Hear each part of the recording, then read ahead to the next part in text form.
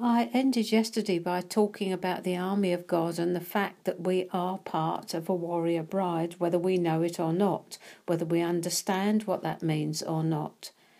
God is calling us up higher as he did John on the Isle of Patmos, Revelation 4:1.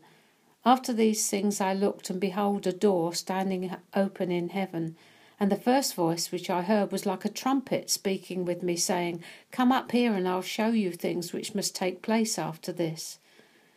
John gets this call after he's seen the risen Lord in all his glory and has fallen flat on his face. John, the disciple whom Jesus loved, is smitten and falls face down when he beholds his majesty. John has encountered the majestic King of Kings and Lord of Lords, and he will never be the same again. He will never live from the same place again. Our journey is the same. We are captivated by his love, walking closely with him, the lover of our souls, enjoying sweet fellowship. When he calls us to come up higher, and we see something of him and his requirements that we've never seen before. There is a higher place from which to love, and he requires us to live, and he requires us to come. Like the shrill of an alarm clock, it wakes us from our slumber. If we're living in our flesh, otherwise known as our lower nature, when he wants us living in the spirit, the higher place, the higher nature, he's calling us as he did the maiden in the Song of Songs 2:10. Rise up, my love, my fair one, and come away. He calls her up to a high place where she can see the work of the evil one and understand her place in his plan for her life. She is no ordinary mortal. He's chosen her to be his eternal companion. If you follow the narrative, you'll see she falters and is slow in her responses to him at first.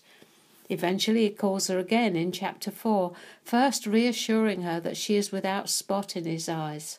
Song of Songs 4:7 and 8. You are all fair, my love, and there is no spot in you.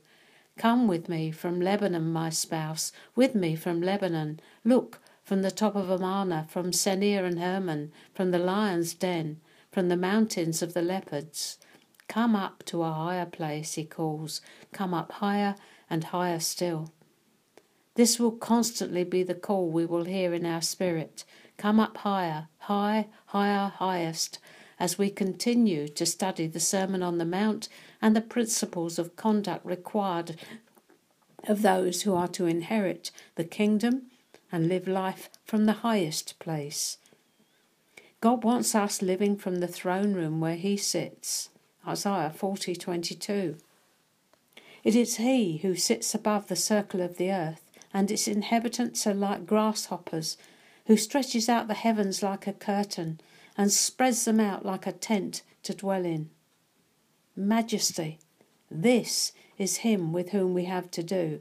This is where we are meant to be living. This is where God has placed us in Christ, in heavenly places.